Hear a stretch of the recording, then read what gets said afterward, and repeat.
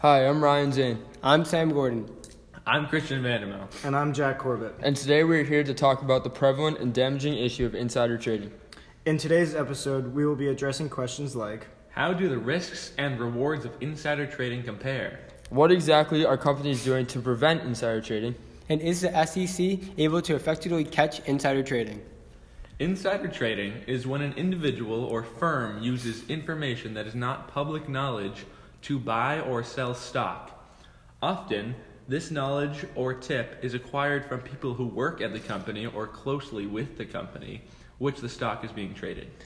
Insider trading has been a growing issue over the years, and while many people see it as a victimless crime due to its often obfuscated effects, it can be disastrously harmful for a lot of unseen people, companies, families, and even entire markets.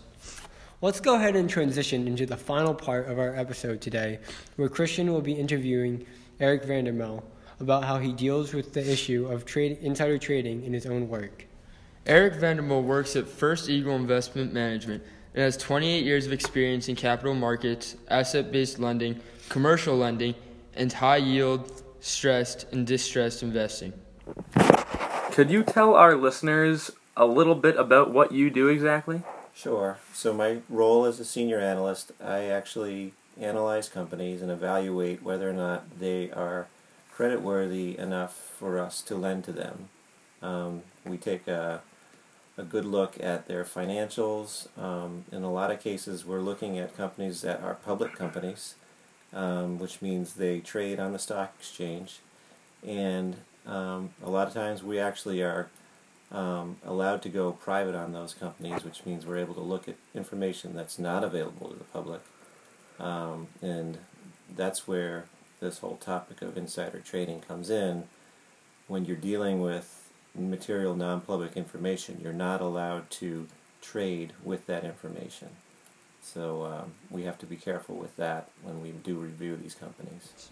Awesome. According to a Fortune.com study conducted in 2014, about 25% of all public mergers and acquisitions may be tainted by some sort of insider trading.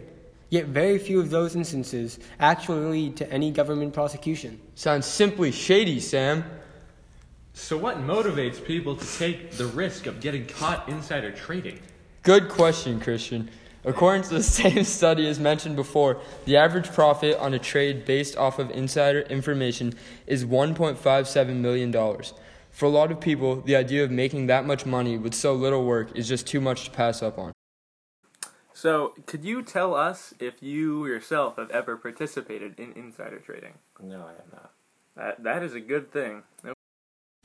Making money can be difficult, so when people are presented with the opportunity to easily and quickly generate large amounts of profits, which is possible with insider trading, their morals are more quickly and likely to be compromised. Plus, even though the study shows that the average SEC fine is $3.5 million, the amount of instances where criminals are not caught or prosecuted makes people more confident in taking the risk. Over the years, we've seen prominent celebrities like golfer Phil Mickelson, Martha Stewart, and most recently, NFL linebacker Michael Kendricks all become involved in highly publicized insider trading cases. We reached out to Phil Mickelson for an interview, but he declined to comment. With rewards so high, risk seemingly low, and blurry lines on what actually constitutes insider trading, a lot of people are willing to act on that inside information that they have access to. So, now that we have a better understanding of exactly why people will trade on inside information, let's look at how the SEC attempts to catch and prosecute insider trading cases. The SEC uses sophisticated market surveillance technology to catch any suspicious or abnormal trading patterns, along with listening to tips and complaints from other people in the industry who might raise questions about a particular trade. After the SEC identifies a particular trade that might have been executed due to inside information, they'll open a full investigation to find the details of the trade. I sure wouldn't want to be a trader getting investigated by the SEC. Well, Sam, you better watch out because the SEC is buckling down on insider trading, and according to their 2017 annual report, they brought a total of 754 enforcement actions throughout the year. That number is up from years past and will likely continue to rise as the Commission continues to increase their ability and dedication to catching insider traders.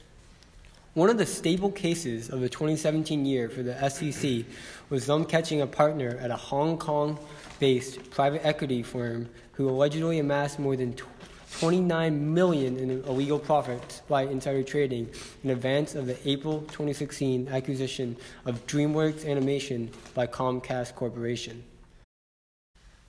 Sure is nice to see him brought to justice.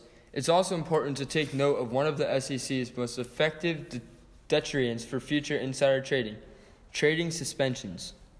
The SEC says trading suspensions are a significant enforcement tool and greatly enhance our ability to protect investors from possible fraud. In fiscal year 2017, the Commission suspended trading in the securities of 309 issuers, a 55% increase over fiscal year 2016, in order to combat potential market manipulation and microcap fraud threats to investors. While the SEC is integral in targeting and tracking insider trading, firms will often take their own measures to ensure that their traders do not engage in insider trading. What kind of measures are taken exactly by firms like yours to prevent an occurrence of such a crime? So our firm is careful with this particular issue because of the fact that we are looking at businesses and we do have information that we use to evaluate them on their creditworthiness.